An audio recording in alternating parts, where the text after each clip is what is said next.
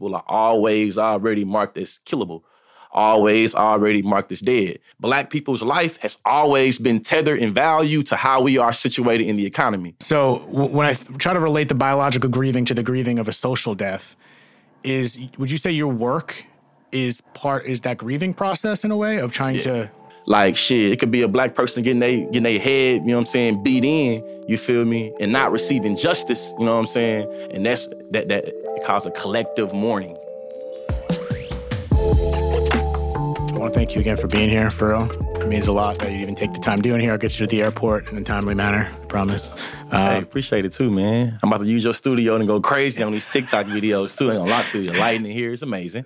So, you know, and too, I got a couple people I've been needing to line up on an intellectual ass whooping. You know what I'm saying? So they definitely gonna get spanked as soon as we done with this podcast. So yeah, man, you about to get my intellectual juices flowing. I like that because as soon as we started talking, I feel like the education process for me already started before we even recorded. So seriously, I'm excited to hear your thoughts and everything. And obviously, this is a podcast about death. And my question when I asked you off mic was about how the experience you've had around death in your life and how that's shaped you or has put you on the path that you're on right now. Mm-hmm. And you brought up Afro-pessimism, right? Mm-hmm.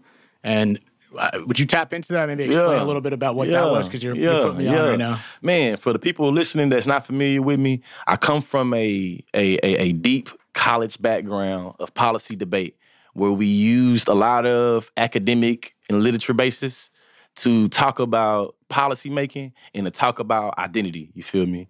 Afro-pessimism was the first literature base that I fell in love with that was able to give me a way to, what Huey P. Newton says, define the phenomenon and make it act in a desired manner. You know what I'm saying? That's what Huey P. Newton, the co-founder of the Black Panther Party, says. He said that power is the ability to define the phenomenon and make it act in a desired manner. When I was 19, I read some shit from Huey P. Newton, and that's kind of what made me think about the world differently and made me feel like I had power over how my phenomenon was being read and how I was positioning this phenomenon called life.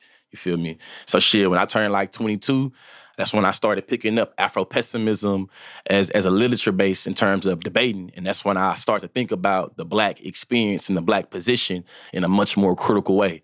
So Afro-pessimism being a academic literature, or I guess I would say a academic spot, you know what I'm saying, about how Black people in America particularly, but also have international, you know what I'm saying, analysis, but how Black Americans particularly are positioned in a constant state of social death, and how Western civilization, America, you know what I'm saying, is able to politically, socially, and economically progress and sustain itself through this social death. You know what I mean? And how I will understand social death, breaking it down simply, is just like the way in which Black people are excluded from social life, right? We can acknowledge that from a legal, from a political, from an economic and a cultural, you know what I'm saying, space, that structurally Black people are excluded from those things in terms of just basic human rights, right? For me, when you ask me the question, like, so what is your unique relationship to how you experienced death when you was growing up? To me, it's like, I'm not conscious of those things when I'm growing up. It's not so when I start to become much more critical and, no pun intended, again, conscious about how my life is, how I've been able to navigate it based off how I'm positioned, you feel me? So when I learned about social death, it made me think about, damn, this is able to speak to how Black people are always already marked as killable, always already marked as dead. And for me, being a Southerner from Texas, I understood it from, like, shit, the lynching, the era of lynching, right? We can recognize that Black life was so valuable to America, you feel me, in times of slavery, that the way that Black death was experienced in this country, it wasn't as pervasive. Were slaves murdered? Definitely. But when we think about the way in which Black people were lynched after slavery was outlawed and how Black life was sustained during slavery, we can acknowledge there's a difference, right? So when we look at from an economic standpoint, a purely economic standpoint, you can recognize that Black people's life has always been tethered in value to how we are situated in the economy. So once slavery becomes outlawed, we recognize that a lot of poor white people view Black people as mere competition in the marketplace. So it incentivizes more social death, right? Where it's literally a whole bunch of lynching going on. When we have a world war, you know what I'm saying? You know, when that starts to roll around, or we start to have industrialization roll around, black labor, black bodies are now needed in factories. They're now needed in plants and steels. So now we see that black death, it goes down. So when you ask the question, it's like, what is your unique relationship to death? I automatically thought about it and filtered through. I'm from Bryan, Texas. You feel me? I've been my life been shaped by the prison industrial complex and shaped by white supremacy in ways where it's literally it's impacted how I define myself and how I define the world. So when you ask me, I'm thinking of how the political thought of death and the literal, like biological death, and how like them two things are separate and distinct, but how they play together. Whew. Damn, brother.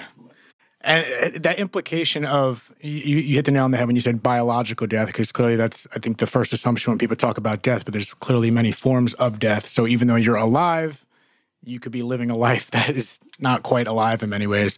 So that, when you use the word death, you're insinuating a beginning somewhere, right? So what is that? Where did it start? Like, is it you saying was it slavery? Is that what you're alluding to? Like that's the day one death? Yeah. Afro-pessimism contends that the slave got onto the boat, or Africans got onto the boat as African and got off the boat as slave, as black. And contends that black people experience a ontological death. Ontology being a fancy word for being and becoming. You feel me? So the way that black people be and the way that black people become is structured by the Middle Passage, the triangle trade, when we took African people from Africa and brought them to the Caribbeans and then shipped them from North America to South America to Europe, saying that black people experience a certain natal alienation. You know what I'm saying? And how, you feel me, and how we experience the world. Natal alienation being, I have a master's degree in human relations, and I can acknowledge that conflict is a integral part of the human, you know what I'm saying, experience, right? I can acknowledge that in Scotland, lowlanders and highlanders fought each other, you know what I'm saying? I can acknowledge, you feel me, that, you know what I'm saying, William the Conqueror was the last person to invade England and this, that, and the other, right? What I also can acknowledge is making unique distinctions, you know what I'm saying? What's different about chattel slavery that black people experience is that the entire world viewed black people through the eyes of the slave master. Natal alienation is how black people become separated from land, from culture, from language. You become a people of no land, a people of no culture, a people of no language. Now, it's not so much you go through a constant state of otherization that your body is a fungible thing that can be used to make, to better whatever life it is. You see what I'm saying? May it be emotionally or may it be like materially. And I feel like just, you know, going back to something simple as Huey P. Newton saying, define the phenomenon and make it act in a desired manner, Afro-pessimism gave me the language to speak to the black experience in a way that I feel like I wasn't able to use. When we think about racism, we think about that shit in terms of like the political economy of racism, i.e. racism makes money, right? Afro-pessimism gave me a way to understand the libidinal economy, the economy of emotions and the economy of feelings, and how anti-black violence is also driven through that understanding, you feel me, of libidinal violence. We can acknowledge that when a slave master is flogging and decapitating the slave, that's not going to no economic, you know what I'm saying, advantage. But we can acknowledge that there is something libidinal, the feelings, the emotions, the economy of that's cathartic, that may where a person is incentivized to do crazy things to black people, right? To me, Afro-pessimism was a way for me to really understand political, socially, economically, how I can build. And I view it as more of a description of the world. And for me, ideologically, I view like Afrofuturism as almost like a prescription to kind of move through the world. You feel me? When you talk about, so with all this kind of put together, when you talk about, a sociological, a social death, and you relate it to a biological death, there's a grieving process. This is such a different perspective because this is generational. This is collective. You know what I mean? It's not just the grief of one person. Yeah. So when I try to relate the biological grieving to the grieving of a social death, would you say your work is that grieving process in a way of trying to bring back to life? Like what is the transition and what is that grief process of social death? To me, the grieving process of social death, I would go to the alleged statement of Harriet Tubman. I've known that it's been battled that she did not say this, but I think it still is a powerful tool to how we think about imagining, you feel me? She was allegedly asked, like, you know, what is, like, do she wish she could have saved more people, or how she wish she could have saved more people from the plantation? And she said something allegedly, you feel me, about if I could have convinced them they were slaves, I would have been able to help more people, right?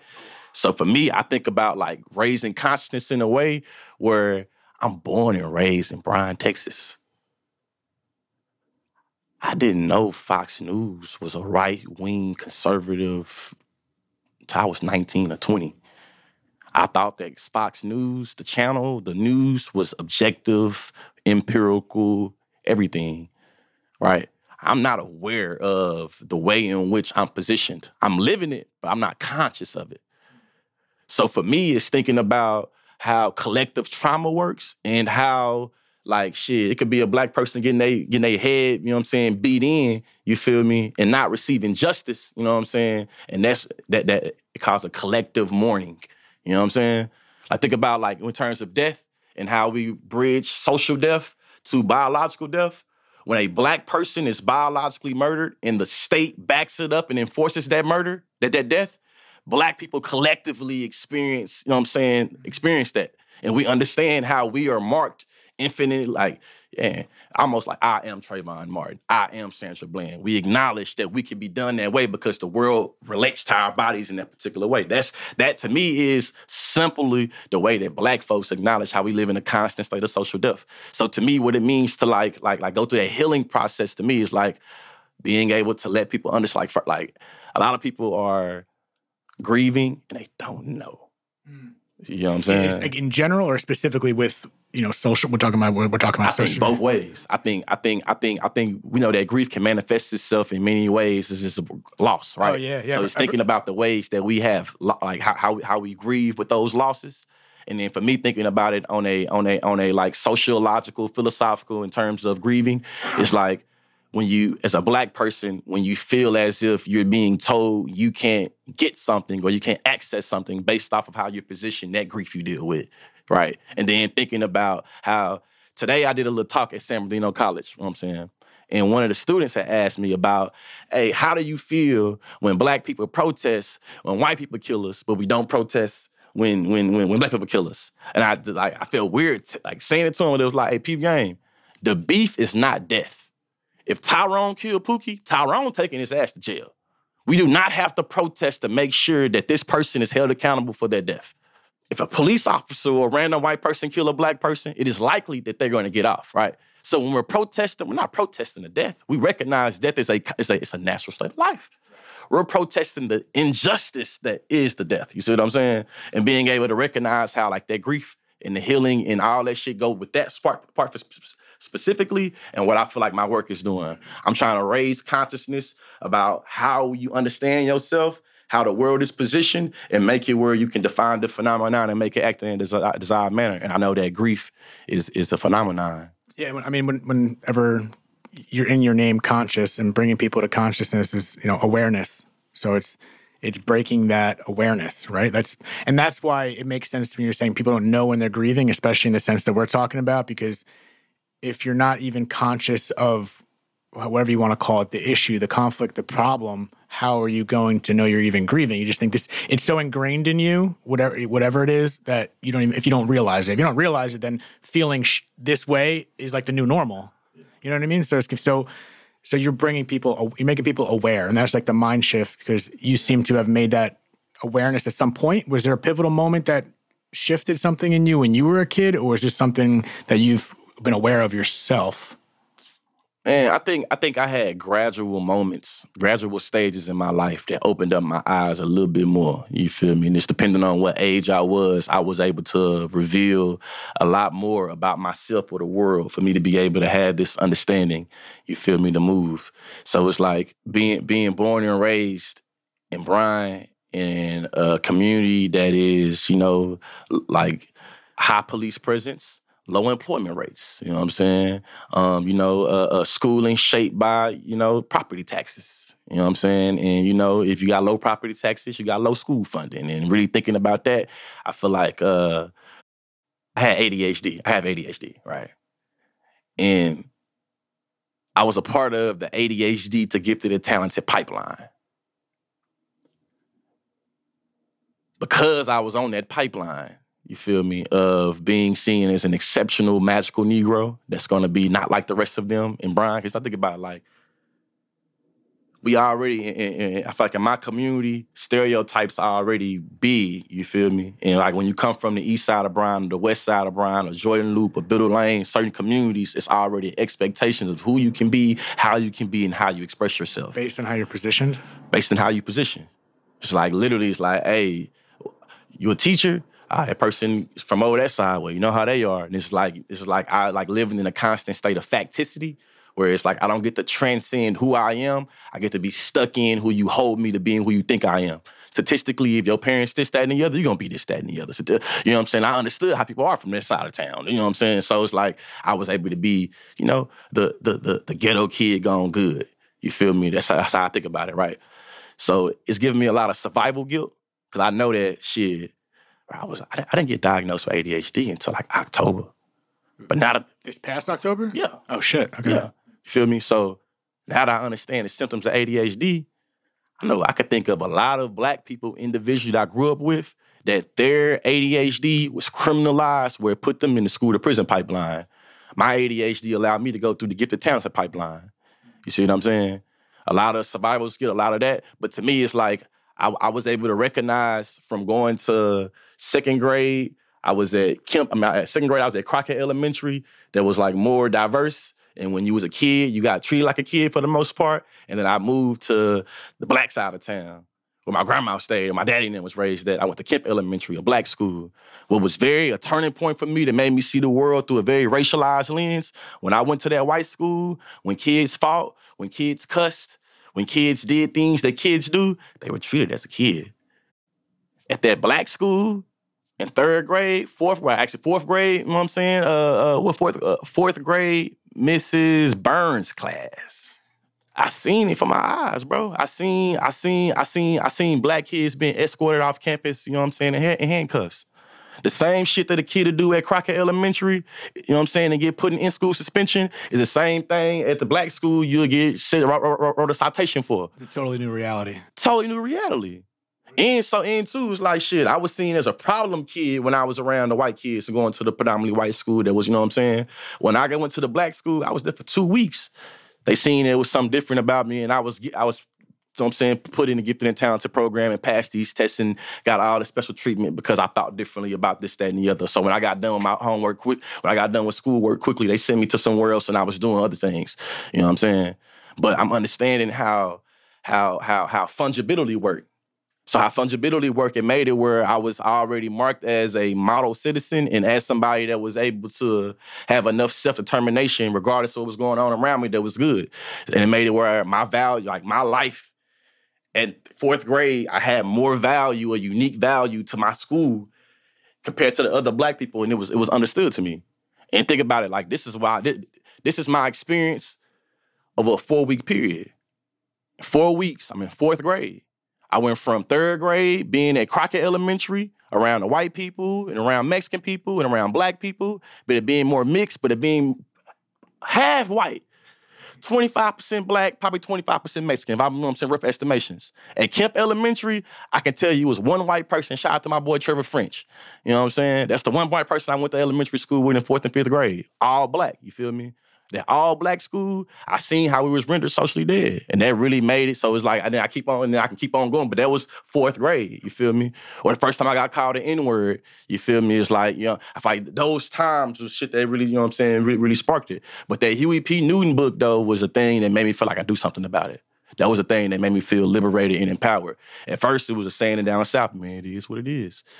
It is what it is. So is it breaking the programming? Because the way you're saying is like when you were in school, or when people were just talking this, that, so-and-so's like that from over there and all that, it seems like, and you weren't able to transcend based on these programs, right? Is that a weird way of saying it? That's what I would say. That's what I would say. So, I was able to unlearn and relearn. I was able to break my indoctrination. I was able to think outside of the confines of how I was taught to think about the world. Mm-hmm. And what do you do? I know you're doing it, but on a podcast to explain it further, what are you doing to break that programming of the masses? Because you're doing it on a very big scale. You're reaching a lot of people, and you can't obviously, it's hard to do individual work with your time to get to everyone. So what are some practices you're doing to break that programming? Because the programming, in the sense that we're talking specifically, I think can be applied in so many different avenues of life. And I feel like maybe your modalities or your thoughts and perspectives on that might help someone that's programmed in whatever the fuck they're programmed in. Yeah. I look at, to me, it's like, I want to be an ally, and I try to make other people be allies and accomplices. So it's like, shit, as a cisgender black man, I understand myself as being an anti-sexist. That means that I understand that sexism is bad. I've read feminist literature. I can tell you about first wave feminism and second wave feminism and third wave feminism and shit like that. But I understand that I'm still implicated in my position of masculinity and being a man. So I don't think that I'm immune to being sexist. You see what I'm saying? So it's like today is today, but tomorrow I hope to be more conscious of the ways I'm sexist today. And I don't think my work is ever done in terms of self-discovery and self-realization and self-consciousness. So for me, it's like, if I'm always trying to grow and be a better person than I was yesterday and be able to understand more how I'm implicated in somebody else's progression or not, you know what I'm saying, get in the way of that progression, I think I'm doing the work. And I think that I'm living by what I'm saying. And I think I'm, you know what I'm saying, doing it. So for me, it's like I'm not going to say nothing on social media that I haven't already thought about a lot of times. And because I come from a debate background, I'm not going to say nothing I can't defend. And what I think for me and how I do my work is, debate has been real instrumental in my whole shit. You feel me? Whether it was me before I got into social media and learning how to, you know what I'm saying, converse, learning all this stuff, all these philosophies and theories, or me being able to build my platform through challenging and through debating other people or making people feel like they can challenge and debate me. So I feel like for me, it's making it where everybody think they can debate until it's time to debate. So that's how I feel like I've been able to plant different seeds and grow my platform because, hey, today I might be debating you about racism. Tomorrow I might debate you about heteronormativity. The next day I might debate you about ableism. The next day I might debate you about Islamophobia. You see what I'm saying? But because I did debate in a way, it made it where I was able to find my passion and find what make me tick, find what I can hyperfixate on as an ADHD person. You feel me? Somebody on that neurospicy, you feel me, spectrum. I know what I like. And I know if I can find what I like, I know I'll be good at it. That's how most of my life been. So it's like, shit, this is what I like. I'm good at it. I'm good at speaking to it. Make me feel alive. That debate, man, the debate I think is so important. And because I think this is maybe generalized, I don't know, but the idea of debating comes off as like contentious. Oh, they're debating. No, I think the debating is so important, especially to what we've been discussing, because if there's a mindset of being programmed that you can't transcend to being, you know, something even better than you'd ever dream of, then debating is an opportunity to see another side. And that's it. And it's like, it goes back to, again, to your name, Consciously, is raising awareness. The only way to be aware is to be presented another idea, another thought. And what better to do that during debate? And if people could see you in live action debating two ideas, it doesn't have to come off as contentious. It's exploring ideas and you can learn from each other. And that, to me, that seems like such an ultimate part of raising awareness is to hear other sides of the coin. Yeah, definitely. And I think that it builds community. And when you think about debate outside of the taboo, you recognize that conflict breeds innovation. You see what I'm saying? And conflict is really just two or more different perspectives or opinions or forces. Debate is literally that. If you see debate as just natural conflict and how we're able to get to end up, you know what I'm saying, this, that, and the other, I feel like you don't see it as pretentious, especially when you think about it. Think of American history. When we learned about the Virginia Plan versus the New Jersey Plan and the Federalist Papers and the Compromise of 19, we're being taught that through the art of debate. Alexander Hamilton, we being taught history through the lens of debate. Is it something about how we are conditioned to not want to challenge things on an interpersonal level where we start to literally create narratives around the activity of debate as being pretentious, as being this, as being that, and it's all negative? Because I come from that, because I debated for like 10 years, I seen debate as, I told you, me and Max did not like each other when we first met each other. You feel what I'm saying? Like we have the same editor. We have the same editor. And we met, you know what I'm saying, through the editor. And it's like I can recognize that debate made it where I understood more things about myself and made it where I understood things more about this just human connection. And I feel like when you see it as just that, it's just that. Because think about it. We'll debate about football or basketball. We'll debate about who's the GOAT, MJ, you know what I'm saying? We'll debate about what you like. Or who are you going to throw next to MJ? LeBron. Okay. Yeah. All right. Nice. Yeah, LeBron. Just making sure. Just making sure. All right, go ahead. But to me though, I think that debate though is a beautiful activity. You feel me? That brings us together and that's able to bring better methods, better strategies, better policy, better everything. You said something. You stuck amongst those words was you said internal debate. Or having that internal debate or something of the sort. I don't know how you exactly just worded it, or maybe I misheard you. Yeah. But I think that is, it sounds like you're almost doing it, your internal debates externally because you're learning so much from it and a side of you want to explore your own ideations as opposed to just coming off like I want to win. You know what I mean? You're like, you're teaching yourself at the same time. But those internal debates, that's the, isn't that like kind of a dangerous zone? Like it's important because I do it all the fucking time. Yeah. But at what point do you win the debate? How do you win the debate of that internal debate? Nah, see, that's why. But you already said maybe what you're not supposed to do. That's why. Sorry, right. That came off wrong. Right. I think that for me, my internal voice, it's about gaining clarity and about thinking about a particular issue or idea from multiple vantage points. Once I feel like I've accounted for the entire bull and not just the horns or not just the head or not just the ass, now I feel like I can move towards the bull in a more equitable, conscious way. So for me, my internal voice is just me I trust myself more than I trust more than most people. You know what I'm saying? So for me, my internal voice is just really trying to navigate and think about the various risks, creating that cost-benefit analysis, thinking about the loss versus, you know what I'm saying, and really moving, and then creating an informed decision and then going there. You see what I'm saying? But also recognizing that I'm not going to have a good internal dialogue if I'm only sticking in my head. I got to have conversations like this in order for me to keep the voices, like I said, the voices, keep the... it might not be ADHD. You know what I'm saying? Yeah. Keep the thoughts. Keep the thoughts. You know what I'm saying? I feel like to be able to grow on the thoughts, be able to make it where you're not circular, to make it where you're not just, you know what I'm saying, turn them into voices. You know what I'm saying? Yeah. But also too, you know, sometimes that internal thing in your head sound like a voice. You know what I'm saying? You're right now. Yeah. So it's just like I feel like I learned at a very young age the power of vulnerability.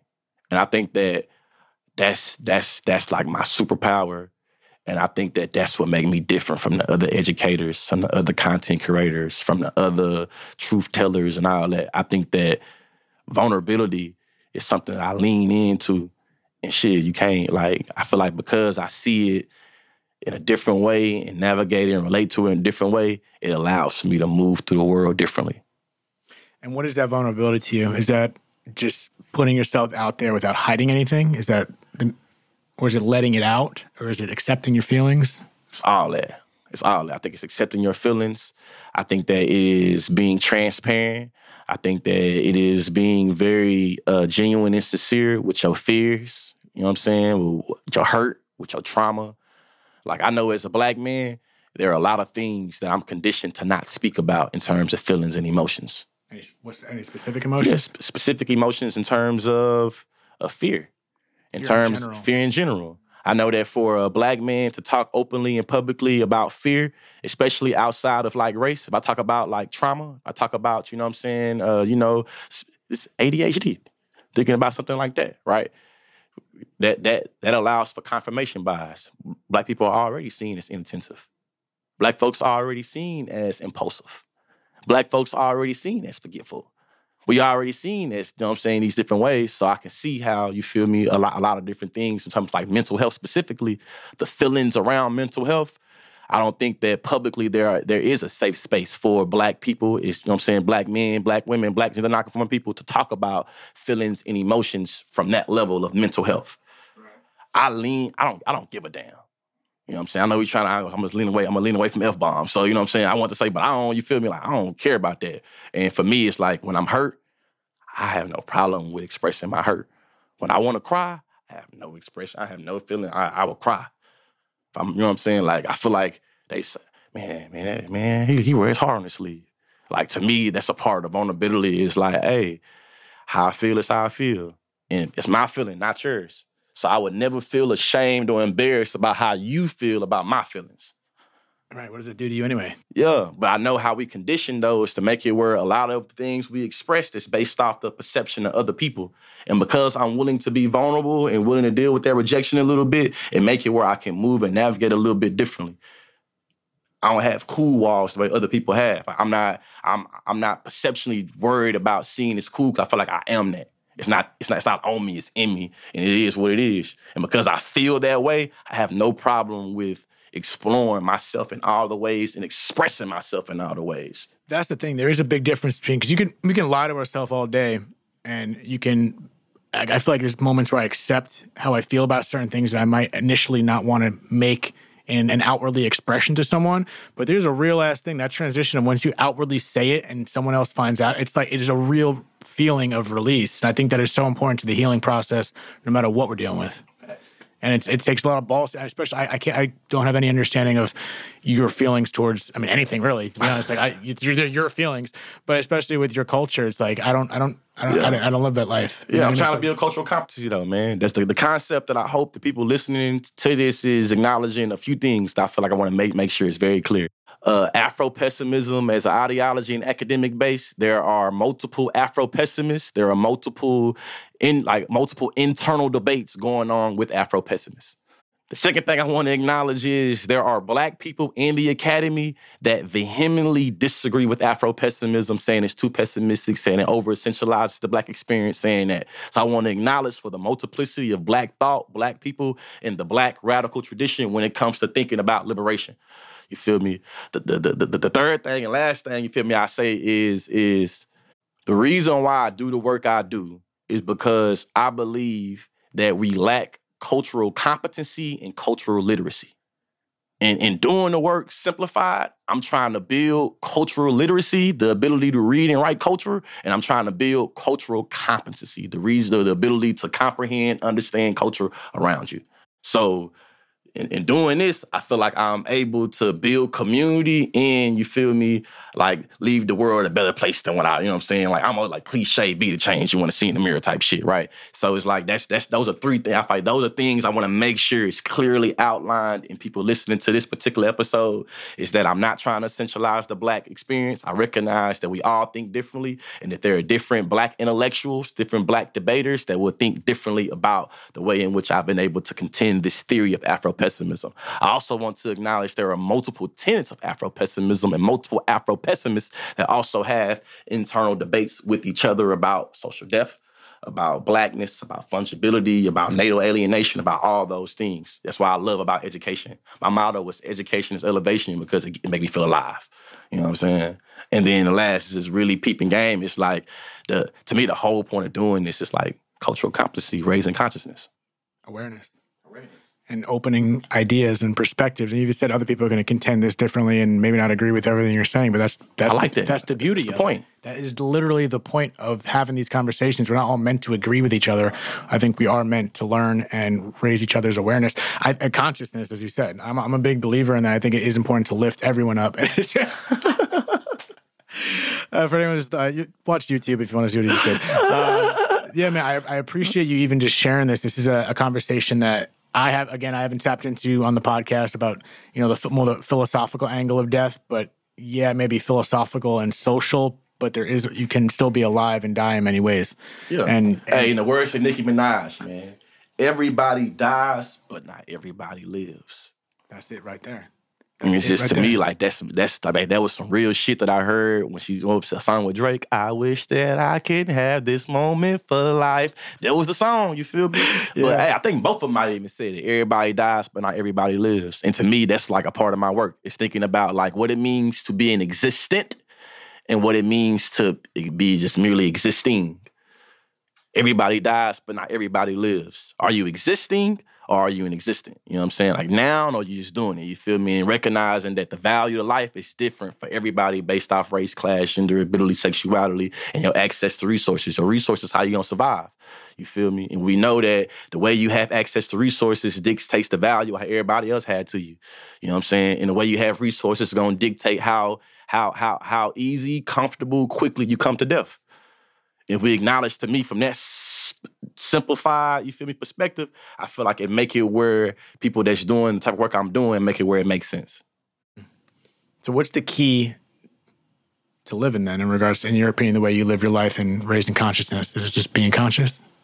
To me, it's about like relationships, or like how the Rastafarians say the I and I.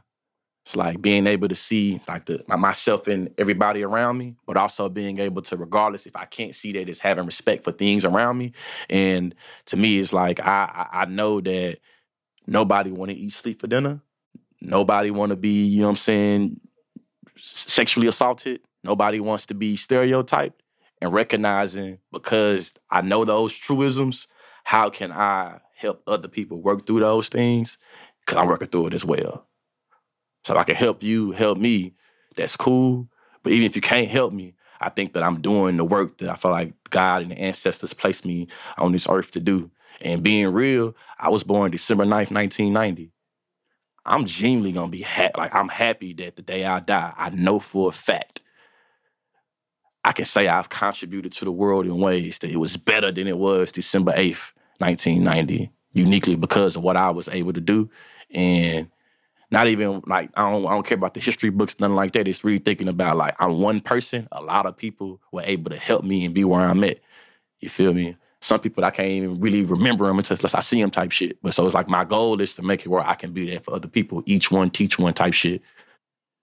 That's it, man. That's a good excerpt of The Art of Living right there.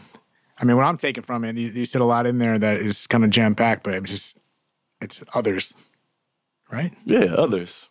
Others. Like it's others. It's others. It's ourselves too. You know, we gotta look out for ourselves, obviously. But I think with others helps ourselves, and it's it's all that. To me, the other cannot be separated from self because other is other in relationship to self. Yeah, it's literally what makes the other because they are outside of self. You see what I'm saying? Yeah, literally. And to me, it's thinking about race, class, gender, abilities, sexuality. Those are all identities that facilitate processes of otherization. It's so true. Yeah, that's literally the reason for otherization. And separating. Yeah, we're all getting separated. There's so much separation. That's it. But all the separation is all semantics to me. So a lot of it is our mentalities and we're just defining shit that doesn't define someone. Yeah. So to me, it's like, okay, understanding difference one-on-one is like, okay, instead of focusing on differences, we're going to focus on the way that we're same and this, that, and the other. To me, like understanding differences 301, upper division is like embracing our infinite differences to acknowledge the way that those differences collide, that creates conflict. I think that if we acknowledge infinite difference and we're celebrating the infinite ways that we're different of each other, that right there, I feel like completely restructures how otherization works. A lot of people argue that violence one-on-one is through the process of otherization. If I can otherize you, I can make it rational to wage violence against you because you are the other. There's justification. You feel me? But justification and identity of other. And recognizing how when you otherize somebody, you are separating yourself from them. That's literally what makes them other. So we got to de-otherize? Yeah, de-otherize or be able to do what Rastafarian says, the I and I. Recognize how the self is always already tied to everything around you to make you where you have a respect for everything around you. If you have a capitalist understanding towards everything, you're going to automatically view things as if, what can you do for me? How can you add to it? To me, that's always the dehumanization. So if I can just respect life for just life, you feel me? I think that makes it where I can see things for what they are, not for what you can do for me, not what I can do for you. You feel me? Not for how we can make profit or monetize or this, that, and the other, but just a mere respect for life just because. Yeah, it's like, what glasses everyone shopping at LensCrafters? Like, what lens are we wearing? What lenses are we wearing? Shit, capitalism have us wearing lenses where we always already trying to filter these distinctions and status to create a hierarchy. And sometimes a lot of times that hierarchy is between race, class, gender, ability, sexuality. But we know class and material things are also ways that we're able to dictate who gets what, when, where, and how. You feel me? And that's what we're going to teach. That's what we teach high school's definition of politics is. Who gets what, when, where, and how. I think it's the white dude Haslow or some shit that said that. You feel me? But to me, it's like, I understand politics being so integral to how I live my life. If I get water or not get water, to me, that's a political question. You feel me? If I got potholes in my road, that's a political question. If I have more access to a McDonald's and a corner store than I have a grocery store, that's a political question. You see what I'm saying? And because I understood politics at a very young age as being just simplified shit and not just some old white men talking about life that don't understand my life, I didn't understand it that way. I understood it as, I understand that I live on Section 8. I get HUD, I get food stamps. That's another way you ask me this. When I was in 7th grade, that's when John Kerry and George Bush was going, going on 6th grade actually. I think it was 6th grade. That's when they was, doing it. In the black community, it was understood, or people was talking about, if George Bush get into office, the implications on us that's on government assistance. That was my first real life introduction to politics. Shit, I'm in middle school, man. But I understand that, man, my mama had me when she was 16 years old. You feel me? My daddy was in jail a lot. You know what I'm saying?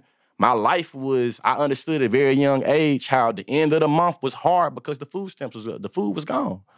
You know? I understood, you feel me, in my neighborhood, most of us lived in Section 8. Most of us lived in government assistance. So when you get a person that's going to be in office that's talking specifically about government assistance and cutting it, and you a youngster, and it's being talked about through the lens of bootstrapping, I'm in middle school. You going to punish me for my mama doing or not doing? That's wild. But that was my introduction. You see what I'm saying? And then just seeing the way in which John Kerry, I think his name, got, the CIA play out. I remember that. I remember how I felt when I was there. I remember all that. But these things like this really shaped my life, really shaped how I understood the world. Whew. Yeah, and it's just so many moving pieces. And the fact that you're able to tie that back as a young kid, that in itself makes me think how conscious you were at a young age. Unless you're, I'm sure you've reflected back and this and that. But definitely, man, when I was that age, I remember feeling scared, bro. I remember feeling scared. Like, man, so y'all telling me if George Bush get in here, he gonna impact the way I live? Like, what? What you talking about? Like, what? Come on now. Yeah. Man, well, you know how much food stamps uniquely is embedded in like the lower income, you know what I'm saying, experience? You know how much we barter food stamps and being able to you see what I'm saying? Like that's what I knew. Yeah. Listen, from a transition of like shit. I know you should take the mic off and just drop it real quick.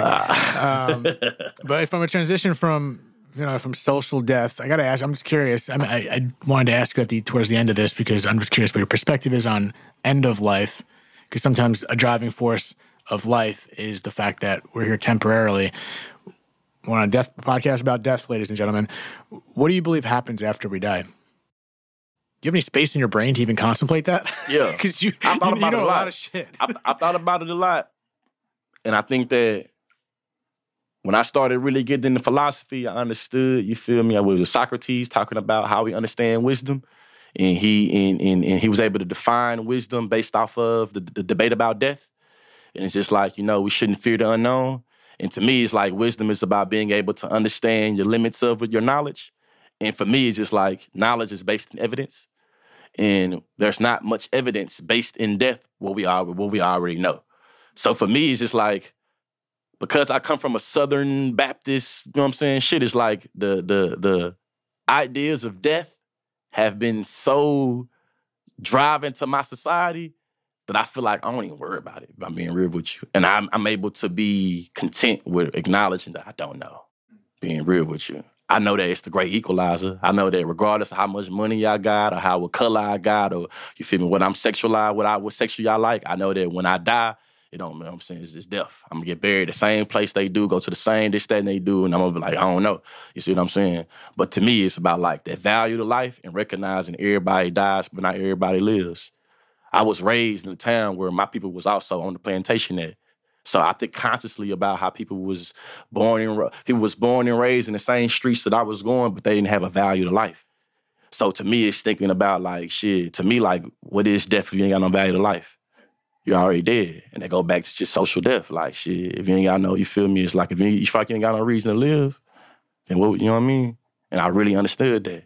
So I just feel like,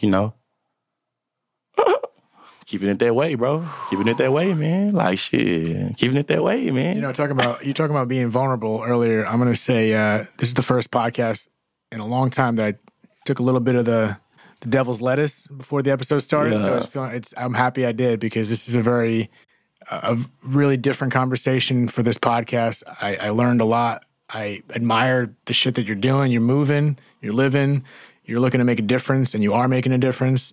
So I'm just impressed with how you speak, that you put yourself out there. You seem as real as it gets, even though I've only known you for like an hour and a half at this point, whatever it's been. Appreciate it, man. I appreciate you, and it's only up from here, and I want to thank you for being on here. And Thank you for this opportunity, man. Yeah, but before we get out, if you have any other last words you feel like saying and/or plug, tell people where they can find you, and maybe square up that shirt for that camera too, actually. Yeah, man. I got theconsciously.com. That's where you can find me for all consulting. I'm an educational consultant.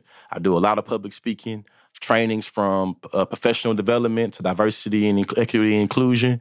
The Consciously on all social media sites. And, tap in with me, I love educating. I'm a life learner. My motto is education is elevation. And, I consider myself an expert on identity and culture, and if you got a classroom, a employee base, organization that you feel like could learn and or increase the climate, where you at? Yeah, theconsciously.com is where you will go. I'm looking forward to it. I appreciate you again for having me on the podcast, man. Consciously, Dead Talks. Till next time. Thank y'all. Peace.